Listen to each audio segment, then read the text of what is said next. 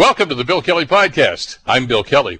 Ontario announced funds to hire more than 4,000 long-term care workers by the end of the fiscal year. Rod Phillips, the Minister of Long-Term Care, joins us to talk about that.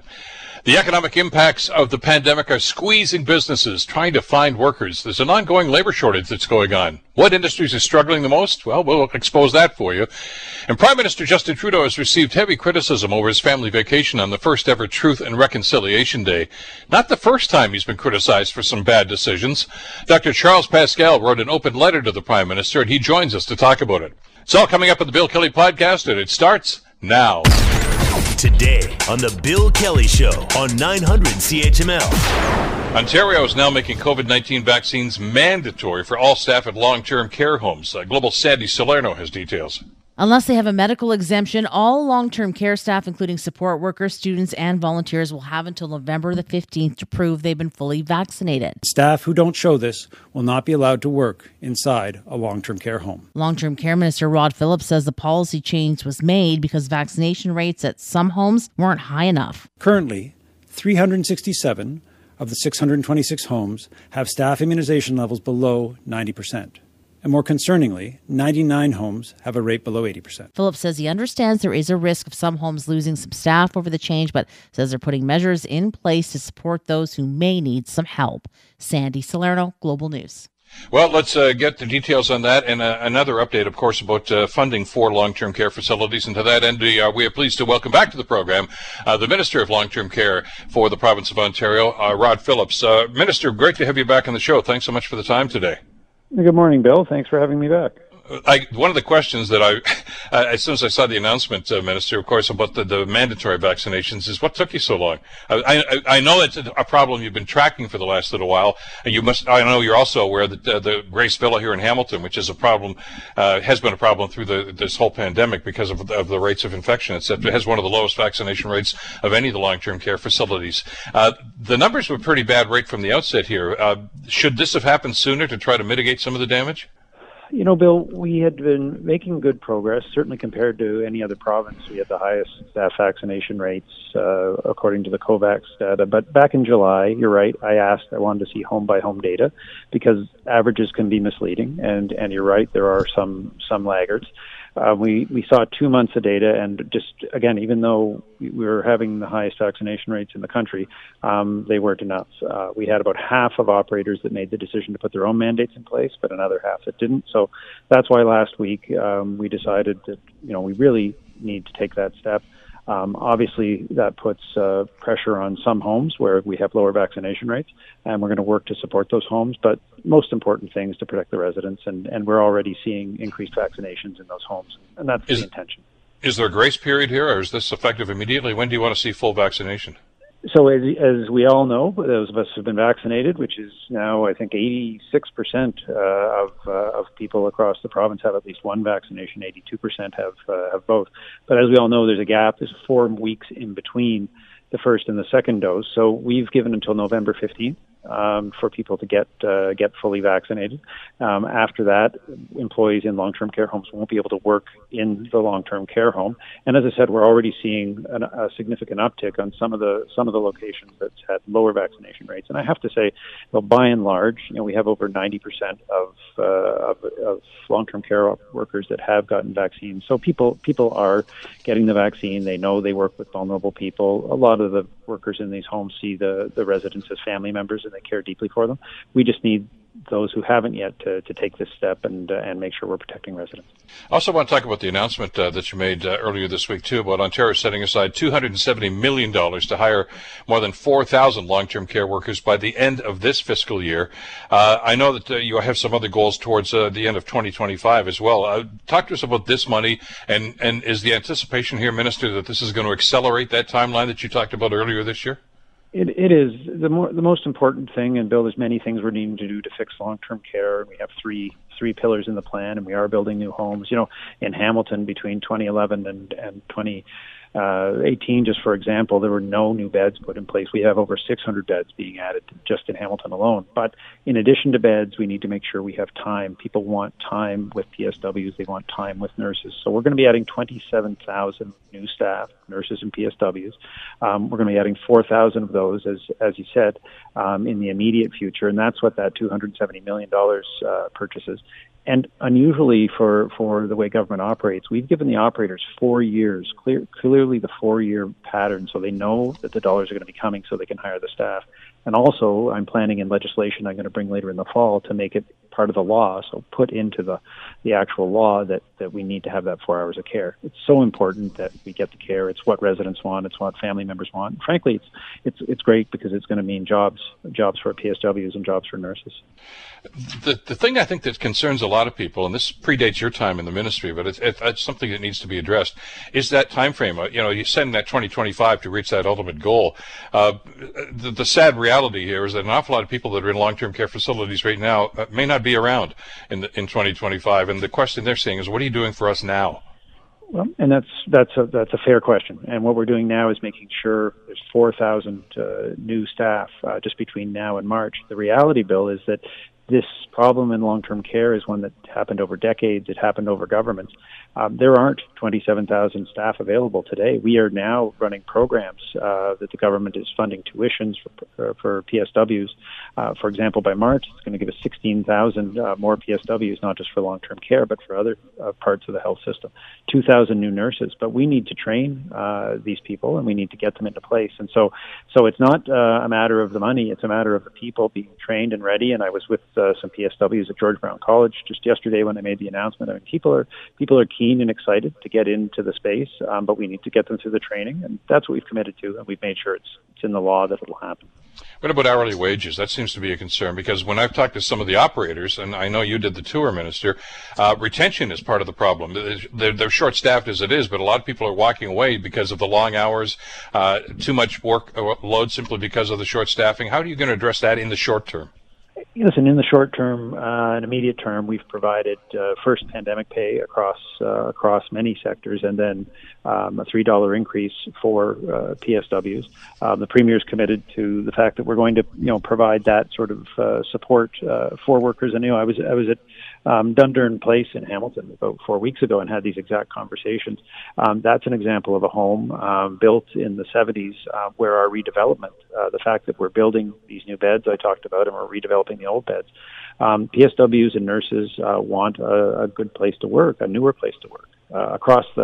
Across the province, for the 7 years before we were elected, there were only 600 beds built. Again, in Hamilton, we're building 600 beds just in Hamilton, and hundreds in London as well. So they want a good place to work. They want a fair wage, which the Premier is committed to and which we're committed to. And we want to make sure that those extra staff that we're putting in place, 4,000 by March, start to take the pressure off the ones that are there. So it's a complicated plan, has a lot of pieces together, but I think together we're going to be able to fix the challenges that we all saw in long-term care. Minister, what about the infrastructure in some of these older buildings that you're talking about? And we had HVAC system concerns, and I know that you've tried to address a lot of that. We had air conditioning concerns, and there was a plan that was put in place, which I guess, it was a Band-Aid solution, I guess, to have temporary air conditioning in situations. Is that going to continue over the winter? I mean, it's going to get hot again next summer, and we don't want to say, gee, I wish we'd done something about it over the winter. Yeah, it is. I mean, Dundurn's a great example. The head of maintenance, I met him there. He had rigged together, and if anybody gets a chance to see it, a remarkable system that had generators and air conditioners flowing up through two sides of the building. But you're putting air conditioning into a 50-year-old building, and so that building, for example, now has air conditioning. All of the buildings have some form of air conditioning. We've spent $147 million to get them up to code, and we've got 66% that have in-room air conditioning now. By the end of the year, another 12%. And really the remaining, I'm going to say 13%, are a challenge, and we're working, for example, with local hydro utilities and otherwise, because the buildings just aren't set for it. But we are on track to make sure that by the time it gets warm again, we have air conditioning in those rooms. And I have to say, Bill, we only had about 35% of these homes that had that kind of air conditioning a summer ago. So we're making progress, but this is a thing I get updated on every week. It's very important for the comfort of our residents. Rules are only as good as those who follow them. There has to be some sorts of inspection and enforcement on this, and that was sadly lacking. We found that when the pandemic started, and again, like so many other things, it existed before the pandemic, but the pandemic exacerbated that. I know you did it too. You probably inspected more homes than some of the inspectors did over the last couple of years. How do you step that up to make sure that there is compliance? Bill, it's one of the reasons that I've been just dropping by at homes unannounced to get a flavor for what's happening. That was the case at Dunder and Hamilton. And we are, in the legislation that I'll be bringing this session, going to focus really on three areas: accountability, transparency, which has been so important to families, and enforcement. And, we've added inspectors, but we have to look at the nature of those inspections and how many we need to have. So those are three areas of focus for the fall. As I said, the plan to fix long-term care really has three parts. We got to get new beds, 30,000 net new beds. It's at 600 for Hamilton, hundreds in London. We need to make sure we add more care. That's moving from the level of care we have today to having 4 hours of care, which is going to be 27,000 new people to provide it. And then this issue of making sure that there's accountability, there's transparency, and we're focused on enforcement. Those three components, if we get them right, are going to make a big difference for our residents. And they're going to make these long-term care homes a place where more people want to work, which is what we need as well. When it comes to deciding on a game plan, you've talked about the three-pronged approach you're doing here, Minister. It's not as if you're lacking in information here. There was the report from the Canadian military. There have been a couple of independent inquiries, and, of course, your government inquiry about this. Where are those reports? Are those being used to try to develop the strategies going forward? They are, and they'll, much as you always want more information. This is a case where, as you said, we've got lots of great information from the Glees report, from the commission that we set. The Auditor General as well has done work here, and of course, getting out and speaking to families and getting out and speaking to residents. So that's why we're not waiting. The money that we talked about for those 4,000 extra frontline workers, it starts to flow next month in November. That's why we'll have 4,000 people in place by March. The building that we're talking about, we have over 220 development or redevelopment projects underway, actually doing the building now, and we'll bring the legislation this fall. So, we'll certainly keep listening. It's a complicated area, but now's the time to get the action going. And listen, I've received remarkable amount of goodwill from people. They see what happened in COVID. Nobody wants to see anything like that again. I think this is a time when we're really going to get a chance to fix long-term care. Rod Phillips, the Minister of Long-Term Care for the province of Ontario. Minister, I know your time is tight. Appreciate you taking some time for us today. Thanks so much. Bill, thanks for having me on again. I'll look forward to seeing you soon. You betcha. All right, let's get some analysis on this too. Government announcements are one thing, but when you see what's going on the ground, you have to try to mold those two together and say, okay, is there a disconnect here, or is this actually working? To that end, we're so pleased to welcome back to the program Dr. Vivian Stambatopoulos, who is the co-founder of Canadians for Long-Term Care Standards, and she's also a professor at Ontario Tech University. Doctor, always a pleasure to have you on the program. We just heard from the minister here with the funding announcement and the vaccination program. First of all, let's talk about the funding. $270 million. They say they're going to hire 4,000 long-term care residents by the end of fiscal year, which is really next spring. So we're talking some months away. Is that going to have any impact at all? Hey, listen, we'll take more money whenever we can get it. But I think the bigger question here, and what is being left out of the discourse, is what are we doing to attract the workers that left in those first two waves, right? We know that there's a revolving door in this sector, and we know the reasons why workers are leaving. So my bigger question now is, and what I think we really need to shift the focus away from is this mad dash and really putting all your apples in this one cart, meaning the PSW Accelerated Training Program cart. And we're rushing these workers into these homes while not realizing that they're going to get in there. What do you think is going to happen? They're going to leave in 6 months to a year because the conditions are terrible, the pay is terrible, and we are not addressing these two main issues that explain the revolving door in this sector. So why are we throwing all of our money into these programs while not addressing the fundamental, underpinnings as to why workers in general leave long-term care? So my concern now is that, it's great to have this money, but are we throwing it down the drain by putting, Band-Aids on bullet holes? Well, you and I had that discussion. I'm glad you brought that up, Vivian, because I remember exactly the location, and it was just after they announced that the funding for the education program. And Mohawk College in Hamilton was one of the colleges that jumped on board, and they talked about, we're going to get all these people in and train them. But you mentioned at the time, she said, this is great, and it's going to cost a fair bit of money to train each individual. They're going to go into a facility, and after about 3 months, say, I can't do this. I'm out of here. Yeah. Well, so that it's not much of a return on the investment, is it? It comes down to, and I asked the minister that just moments ago, what about retention? What are you doing to make sure that those people are comfortable and want to stay in that job? Exactly, right. And even yesterday in the press conference, there was a few reporters who were trying to ask these exact same questions, right? Laura Stone asked, well, what about the pay? Because that is one of the big issues. So if you're not going to create permanent wage increases commensurate to that you see in acute care, then, well, I mean, what's the point, right? These temporary pandemic pay increases, which, yes, Premier Ford has extended, 3 times now, and hopefully he will extend it. But why these temporary extensions? Make it permanent. Why is it fair that workers doing the exact same work in hospitals get paid, 20 to 30, sometimes 40% more? That's not okay. I mean, you're doing the same work. What do you think's going to happen? People are leaving long-term care and they're going to acute care. So, I mean, we need to fix this. And then home care is a whole other issue because they're paid even worse than those, workers in long-term care. It's a whole scale of exploitation, frankly. And we need to deal with that. And then the second is the working conditions, right? And this is the two main things that you hear from workers in this sector is that the pay is terrible and there's just it's too burdensome. There's one PSW or one nurse for 20, 30 residents.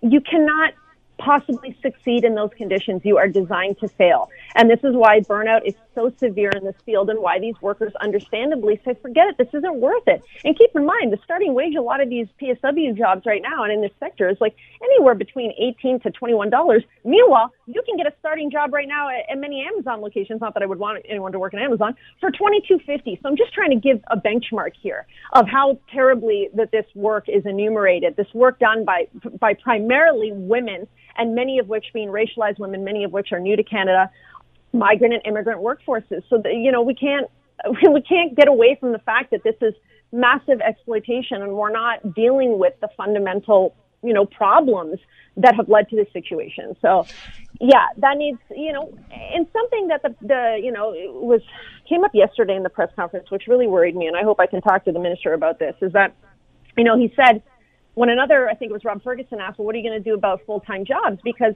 we know that there are so many part-time precariously employed workers that are taking jobs at multiple facilities, which we saw firsthand led to increases in infection and outbreaks. And it's also problematic from, continuity of care and getting proper training. It's a bad business model.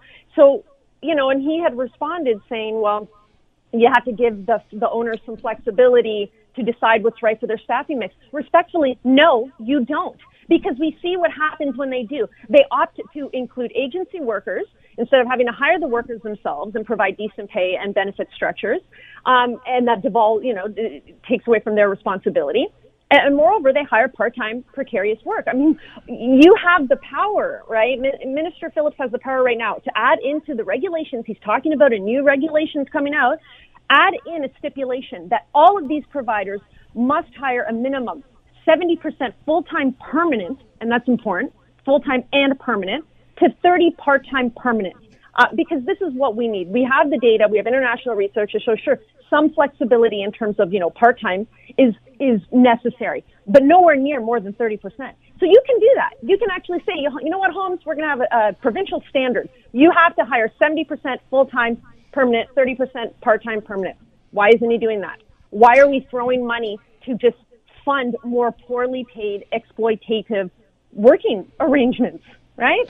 Well, and that's I know we're just about out of time here, but the question here is the quality of care. And I'm not trying to slag anybody here like PSWs, but is that the level of care that is needed in these situations? Because we know that most of them are part-time, and we know that there are fewer nurses in these facilities than most people would rather see, including some people in the industry. And I know, get in the way, and I know those are all in the reports. We talked about the military report, we talked about the independent review. They're all saying do the same thing. So it's not as if, this is a new idea. It's right there in front of them.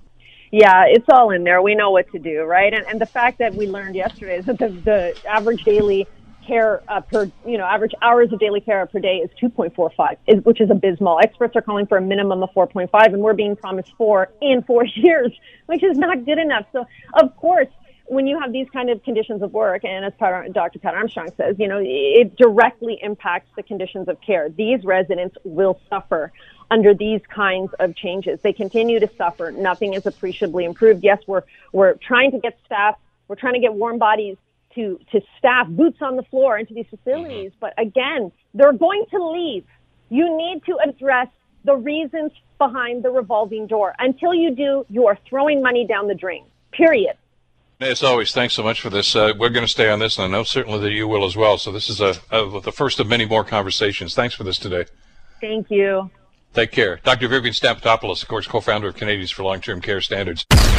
You're listening to the Bill Kelly Show podcast on 900 CHML. What if we gave an economic recovery and nobody showed up for work? That's what's happening in an awful lot of instances here. We have been discussing this for the longest time. There is a labor shortage right across this country right now. We kept hoping that, once the economic recovery started and things started to open up again, that people would return to work and the economy would get back on its feet. But just about every facet of our economy right now is having trouble getting people to come to work for a variety of reasons, and which are not inconsequential. But at the same time, the bottom line here is they're short-staffed in just about every area. So what are we going to do about this? Joining us to talk about this is Tricia Williams. Tricia is the Director of Research, Evaluation, and Mobilization at the Future Skills Center at Ryerson University. Tricia, pleasure to have you on the program today. Thanks so much for the time. Thank you so much, Bill. It's great to be speaking with you. It's probably a shorter list if we say what industries aren't suffered this. Just about every facet of the economy is impacted by this, aren't they?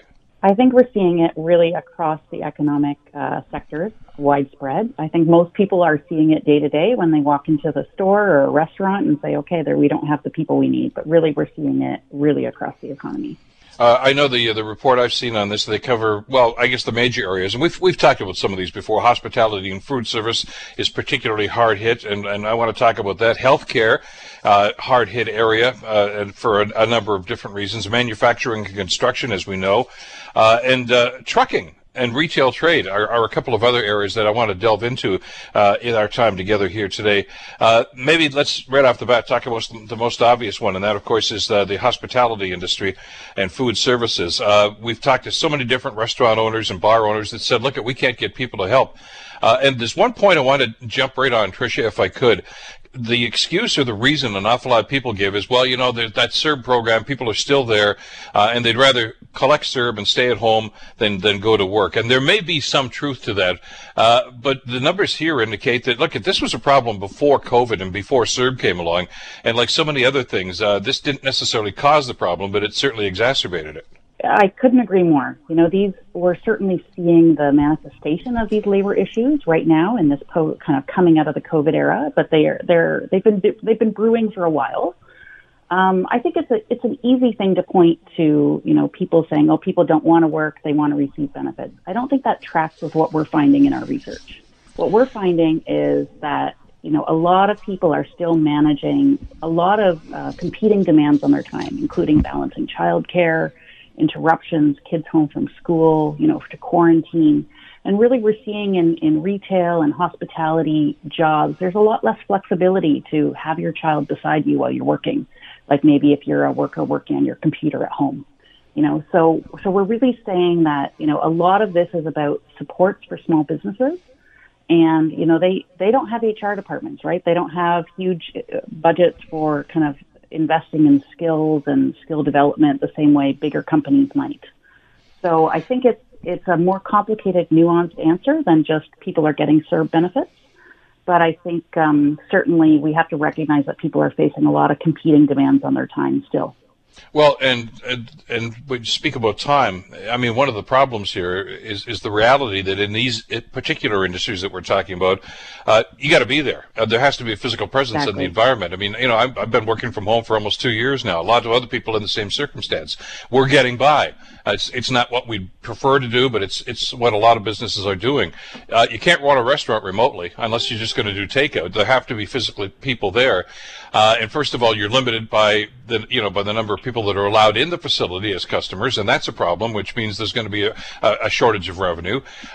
Because there's not enough people working there, I've talked to some of the people that used to be servers that have walked away from it and say, look, I can't do this. It's split shifts. I don't know when I'm going to work next. They have to get called in, and it's just not worth the hassle. They get burned out. They have mental concerns, and they just say, I can't do this anymore.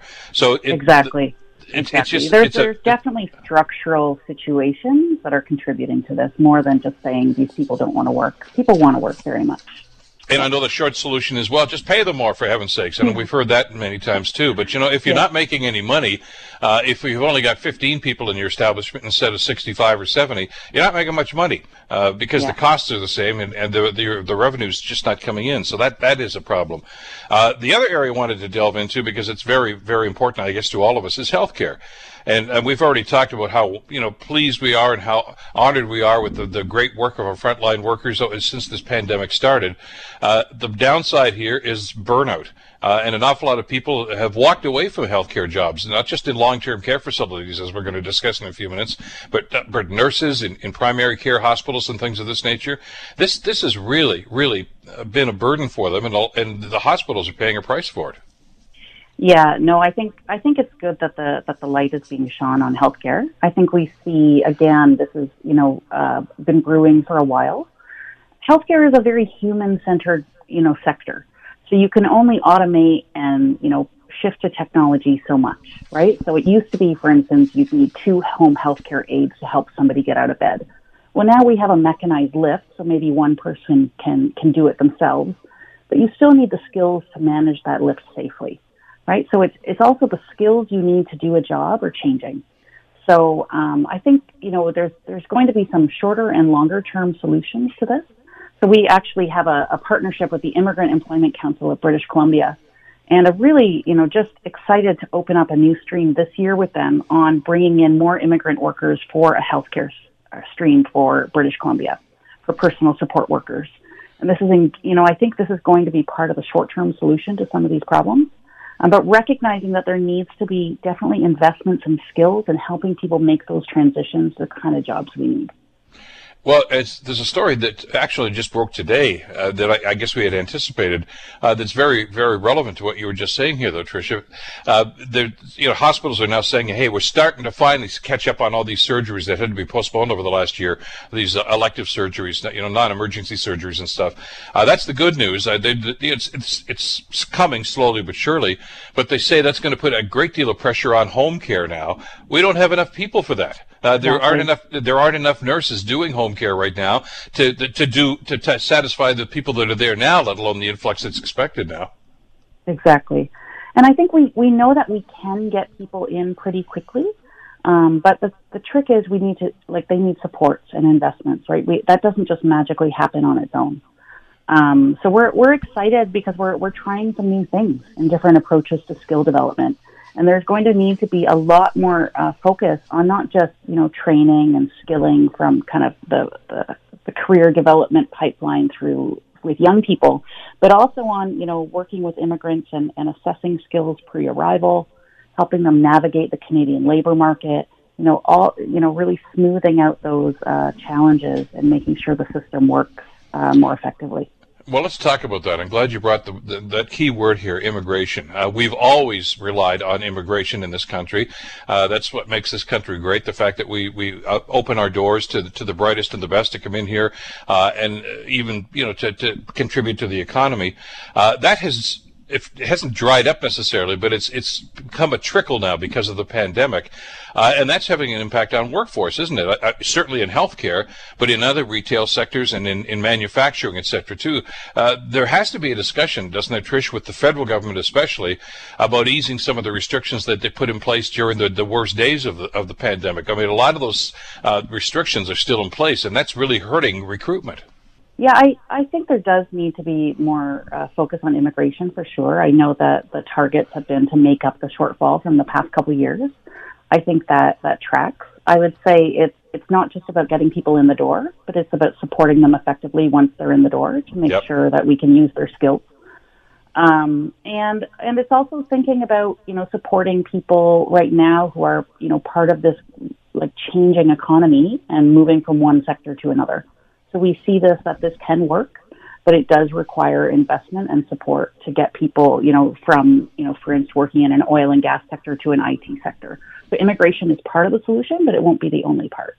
Well, it's a matter of, it's a complex problem, and it's not a simple solution. Like I say, the short-term solution, a lot of people are saying, well, just increase benefits, increase the hourly wage or whatever the case might be, but there's got to be more to it.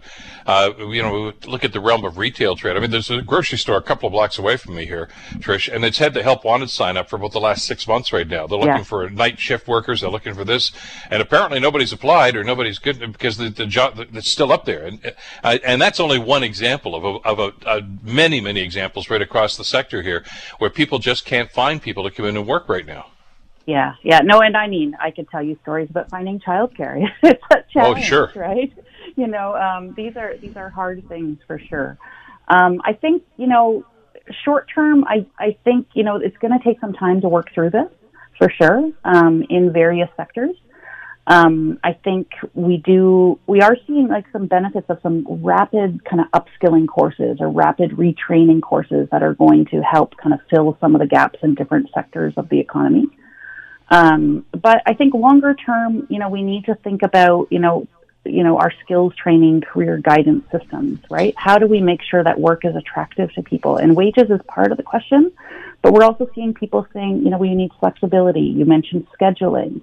These are the kinds of things that people are looking for in a quality work experience. Well, exactly, and that goes across all sectors, certainly. The other one I wanted to touch on here, because it has, I think, massive implications here, is the trucking industry. We pride ourselves here in Southern Ontario as having one of the best networks here, multimodal transportation, trucks, ships, planes, everything. We need to get products to market. And if there aren't enough trucks and not enough drivers to drive those trucks, we're running into the risk, and I've already talked to some people in the grocery stores we were just talking about here, that they're concerned about supply chain interruptions, which means the products may not get there in time. I don't know we're going to get to the point of necessarily bare shelves, but there's a real problem here trying to get products to market right now if you can't get the transportation to get them there. Well, this is certainly top of mind for everyone. We see the news and the pictures from the UK, and we say we don't want that, right? Mm-hmm. I couldn't agree more. I think trucking is a very interesting one because I think we've been aware. I think COVID has certainly shown us of the vulnerability of supply chains. I would think globally and locally, right? So we're feeling that vulnerability. I think in new ways, and certainly I feel for all the businesses that are worried about are we going to get our products on our shelves. I think once again, trucking is a good example of where we see potentially a lot of disruption on the horizon. Right. So we've been hearing about automated vehicles for a long time. There's a very real possibility that in the next 20, 30 years that's more of a reality, but we don't yet know what that will look like. Right. So what we're actually excited about is some of the sector associations are really on the cutting edge of thinking about what this means for the future and how do we bring people in and train them effectively to get the skills they need. So, for example, there's a trucking human resource sector council in the Atlantic Canada, which is charged with thinking about, human resource needs for the trucking sector in the Atlantic region. And we're actually testing some training that uses virtual reality right now that helps, truckers get trained in a virtual reality setting, but also then on the road more quickly because they get the skills they need. Like these are the kinds of things that we could do to really prepare and to make the future of work really present in the present. And it's great to know that the industry and the private sector are involved in that. They see what's going on. I mean, they see it every day.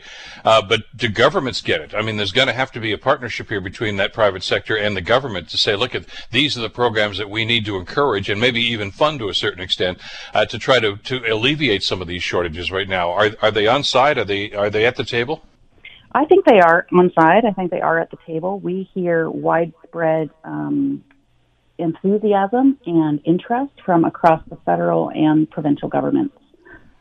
There's a lot of interest in saying what's working, what isn't working, where are we going to get the most bang for our buck with investing dollars. And we're excited that we have some early investments that are starting to show results, like I've mentioned on this call. I don't think, unfortunately, we don't have easy solutions, but there are solutions that will involve lots of people at the table. Well, and you mentioned the UK as an example. I think one of the advantages, I guess, we've had, if you could use that phrase, with our position here with COVID and the pandemic, is we can watch and learn from other jurisdictions that have gone through this, the UK, other places, Israel, and things of this nature, and learn not just about vaccines and the efficacy of vaccines, etc., but the impact it's having on the economy.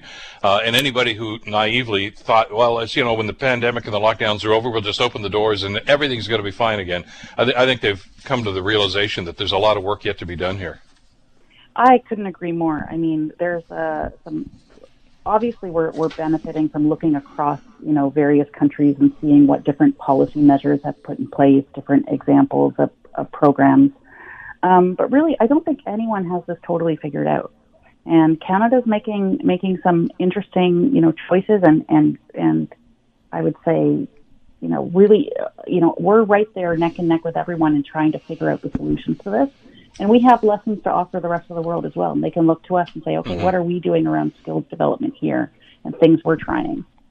Well, the analytics are an important part of that discussion, and the great work that you're doing at Ryerson is going to be a key role in that as well. Tricia, thank you so much for the time today. Great to have you on the program. Thank you so much, Bill. Take care. Tricia Williams, who is the Director of Research and Evaluation and Mobilization at the Future Skills Center at Ryerson University. You're listening to the Bill Kelly Show podcast on 900 CHML. Yesterday, Prime Minister Justin Trudeau issued a public apology again, this time about vacationing in Tofino on the first National Day of Truth and Reconciliation. Here's what the PM had to say. Traveling on September 30th was a mistake, and I regret it. The first National Day of Truth and Reconciliation was a time for Indigenous people and non-Indigenous people alike to reflect and connect, think about the past, but also focus on the future. I want to thank Chief Casimir of the Kamloops for the conversation we had over the weekend, in which I apologized for not being there with her and her community for this important day. And I committed to going to visit the Kamloops Te Secwépemc community in the coming weeks. There's a lot of work for us all to do, and I'm committed to doing it. Leadership, matter of judgment. Open letter to Prime Minister Trudeau I guess in response to really this. The author of this letter is Dr. Charles Pascal. Dr. Pascal is a former Deputy Education Minister and current Professor of Applied Psychology and Human Development at the University of Toronto. Doctor, always great to have you on the show. Thanks so much for the time today. Good to hear your voice, Bill. The letter that you've written to the Prime Minister is very timely, certain of all, and certainly very poignant, and I think speaks to an awful lot of the concerns that a lot of people are feeling right now. Apologies are one thing, as you mentioned in the letter, but how about not making the mistakes in the first place? And there's a track record here that I find very disturbing, and I know you talk about that in the letter. Yeah, well, in your intro, Bill, you nailed it with one word. You said yesterday the Prime Minister offered an apology. ... again. Mm-hmm. And so, in my open letter, which was posted on social media, I called attention to probably about 6 or 7 unforced errors. This is a Prime Minister who sets high expectations because I believe he's sincere about these things. But if you bookend his apologies regarding the vacation he took during Christmas, supported by the Aga Khan, and you look at last week's error, who in his world is telling him, Prime Minister, you cannot do this, but you must do this? And I don't think he's got anybody in his world who basically coaches him about how to avoid unforced errors. And we've seen the result of this. But the frustration here, Charles, is you've been in and around politics for many, many years. And there needs to be that buffer, that person. I'm reminded, as I read your letter this morning, of the old thing about, when a victorious Roman general would come back to Rome to celebrate, and there'd be a huge, huge parade down the main streets and thousands of cheering people. But in the chariot where the general was, as you know, there was always somebody there that was, his job was basically to whisper in the guy's ear, remember, you're only human. You need somebody to ground you every now and then, and I don't know that there's anybody in the PMO that does that. No, obviously there's nobody in his world that will stand up to him and say, you cannot do this. And the problem with this particular prime minister is he creates such high expectations, I think, in a very sincere way. I think he has very clear core values about equity, indigenous issues, but he creates these over-the-top, I'm going to get all this done, and then he does something like this. So the gap between his rhetoric and his expressed core values about equity, indigenous issues, and what he does is too big a gulf. And I just think he's losing. He's probably losing the crowd within his own political world by what he did last week. In my book, I quoted in the letter a chapter from my book on leadership. The chapter is called "The Opportunity of Mistakes." And number one, you got to avoid them, but when you do, you got to learn from them. I don't think there's a lot of learning going on regarding how to avoid these mistakes. Well, and you outlined some of them, and they're all familiar to us. I mean, you mentioned the trip, fashioned by the Aga Khan, the SNC-Lavalin situation, the WE scandal, and at some point, and the question I kept asking myself as these started to unfold one after another was, didn't he learn from the last time? SNC-Lavalin, a lot of people thought was going to sink his government, and God knows the opposition parties tried to make that happen. It didn't. He ended up with a minority government, but you'd think, okay, maybe I learned from that. Boy, I don't want to go down that road again. And it was just weeks after that, then all of a sudden the WE thing starts happening. And as for what happened, with the Tofino trip, this is the one that I found most egregious. It's his government that decided that there was going to be a National Truth and Reconciliation. This was his initiative. Yeah, and he talked passionately about this. And I thought, as you mentioned in the letter, sincerely about, righting the wrongs of the past, and we need to do something about that. Where in God's name did he get the idea that it was okay for him to just take a family vacation that one day when people are going to be focused on that, an initiative that he started? Yeah, well, usually the person who has the role of the person who basically provides the kind of overriding advice is the principal secretary. And since Gerald Butts left as principal secretary, I asked some of my liberal insiders. I'm a nonpartisan former washed-up bureaucrat. I asked people, who's his principal secretary right now? And people can't come up with an answer because he doesn't have one. And so, one of the examples I used, Bill, as you know in the letter, was Julie Payette's appointment. Yeah. When the rest of the world, every Canadian who was paying attention to the Bill Kelly Show and reads newspapers, knew that the due diligence wasn't there, that she had a track record of abuse in former activities, including a relationship with her husband. And the Prime Minister stands up and says, while everybody else knows the contrary, that he did due diligence. Well, he didn't. And so, I don't get it. And I think he's lost a lot of credibility with people who wanted to believe in all the things that he says he wants to do. Well, and there's the credibility, I think, Charles, is one of the key elements here. And I know there's a lot of criticism, and a lot of it justified against him right now. But as you mentioned in the letter, some of it is, frankly, partisan. They just don't like Justin Trudeau. They don't like liberals. And, so they're going to pick on him because of the socks he wears or anything else. And I get that, and I'm dismissive of that sort of stuff. I haven't got time for that. But it's the legitimate criticism that's coming from people that are nonpartisan, or in some cases, as you mentioned, even within his own party, that are saying, look, this is embarrassing for him to carry on. He's not a stupid man. He's a very intelligent man, as you say, very passionate. But you use the term, obviously, unforced errors. You and I are big baseball fans, and there's nothing worse than to see an easy fly ball get dropped in the outfield, and you figure, well, come on, you know better than that. You know what you're doing. You took your eye off the ball, and that's what he seems to do here. Yeah, well, I'm a baseball guy, and I'm always concerned about mental errors. Yeah, missing the cutoff from the outfield, things like that.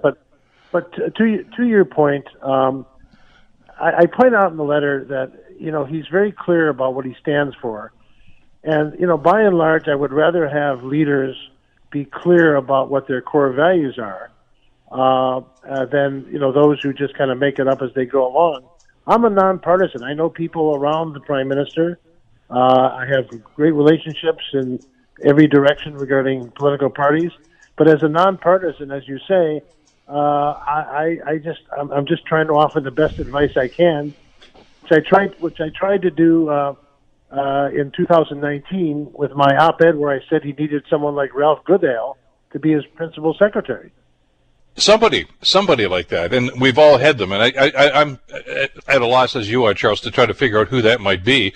But other prime ministers have had that. I mean, and other prime ministers have still, they've been their own person. It's not as if they say, "What should I do?" But you take that advice. Oh, no, that's absolutely correct. Yeah, it's not somebody who's going to say, do this, whatever, like a puppet.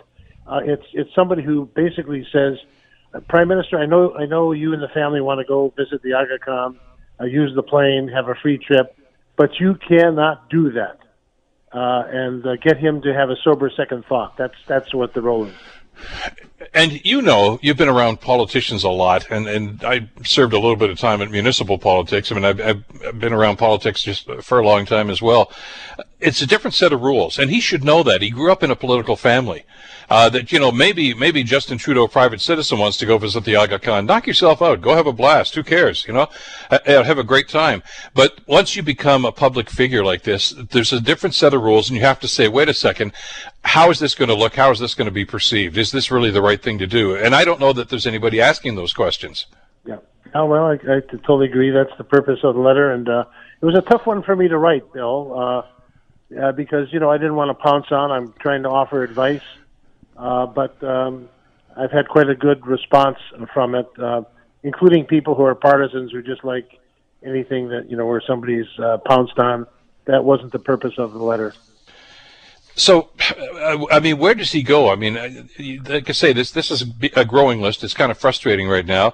A guy that really should know better. And I know you had relationships. You knew his dad's administration. You've had relationships with provincial premiers here in this province as well. Was there that buffer? Because, we see that happen in the States. I mean, the easy comparison here is Donald Trump, who had no filter at all, just did what he wanted and said what he wanted, and much to the chagrin and to the detriment, I guess, of the American people. But we can be better than that. And I'm not comparing Trudeau at all to Trump, but I'm just saying there's a higher standard, and he knows what that higher standard is. Yeah. Well, let me, first of all, Trump is a very sick man, so let's set that aside. But if you take one of my favorite politicians of all time, my favorite Ontario Premier, William Grenville Davis, about whom I wrote recently about my 40-year relationship with him. Mr. Davis had people around him that actually provided the right kind of buffer regarding doing this or doing that. He was thinking about going federally, after he left Queen's Park, and he had 3 people over for dinner. And they basically, 2 out of the 3 said do it, and 1 said do not do this, and here's why. People like Mr. Davis had good people around him. He was his own person, but he knew how to surround himself with great people and listen to them. Yeah, I heard some stories. I got to know Dr. Bob Elgee quite well when he was, Right. my wife served on the Greenbelt Council. He was one of the initial members on the Greenbelt Council, and Dr. Elgee, of course, was the chair for many years. And we'd talk after some of those meetings, and he told me some Bill Davis stories. And that was the one common thread. Bill Davis listened to people. He, like you say, he was his own man. He was a leader, but he'd talk to other people. And for instance, he and Dr. Elgee had very divergent opinions on a lot of different things. Dr. Elgee was a little more to the left than Bill Davis was, but he listened to him, got his advice, and say, okay, that's information I need. You need somebody like that, and even Barack Obama down in the States after he got elected in 2008, he still leaned on guys like David Plouffe and others who got him there and knew him and said, should I do this? Shouldn't I do this? You've got to have that sounding board sometimes, no matter who you are. Yeah, no, Obama's another great example. His book really describes who was around him, and so that's another great example. You have to have people, even if you're as smart and bright and brilliant as a Barack Obama, you got to listen. You got to surround yourself with good people and take the best advice possible. Argue in a principled way as opposed to conflict. There's nothing wrong with conflict among and between advisors. It's how that conflict is resolved in a way that reaches a very clear answer to a question. What's the right thing to do in this instant? That is the question that all leaders should be asked to answer before doing certain kinds of things. There's an old phrase in U.S. politics that I guess we could apply here too, though, isn't there, Charles? I mean, the old thing about after a cabinet meeting, I think it was FDR's cabinet. How's this going to play in Peoria, Illinois? Small town America. In other words, how are people going to perceive this? And I'd like to think that around the cabinet table in Ottawa, that same question is asked before they open the doors and say, "Go ahead." That doesn't mean okay, what kind of spin are we going to put on it? Just okay, how is this going to be perceived? We seem to think it's okay, at least some of us do. But how are Canadians going to think about this? And I don't know that they asked that question. Yeah, our Peoria, I used to play, as a boy born in Chicago, I played baseball in Peoria. Our version is Peterborough and Sherbrooke are the two, there you go. Used to be the two test case cities. You want to know how Canadians are going to respond, but you also want to be bold once in a while to fight against public opinion a bit, to raise the level of literacy and do certain kinds of things. And people like Barack Obama and Mr. Davis and a whole bunch of other leaders who understand this stuff, are performers way above what others have done. So. The letter is available. It's online. You can charlespascal.com/blog. You can see the letter there for yourself and read it. Very, very poignant letter. Charles, always a pleasure. Thank you so much for the time today. Stay well, and hopefully we'll talk again soon. Yeah, best to you as well, Bill. Take care. Take care. Dr. Charles Pascal, the author of the open letter to Prime Minister Justin Trudeau. The Bill Kelly Show, weekdays from 9 to noon on 900 CHML. The Bill Kelly Podcast is available on Apple Podcast, Google Podcast, or wherever you get your podcasts from. You can also listen to The Bill Kelly Show weekdays from 9 till noon on 900 CHML. I'm Bill Kelly. Thanks again for listening. And don't forget to subscribe to the podcast. It's free, so you never miss an episode. And make sure that you rate and review.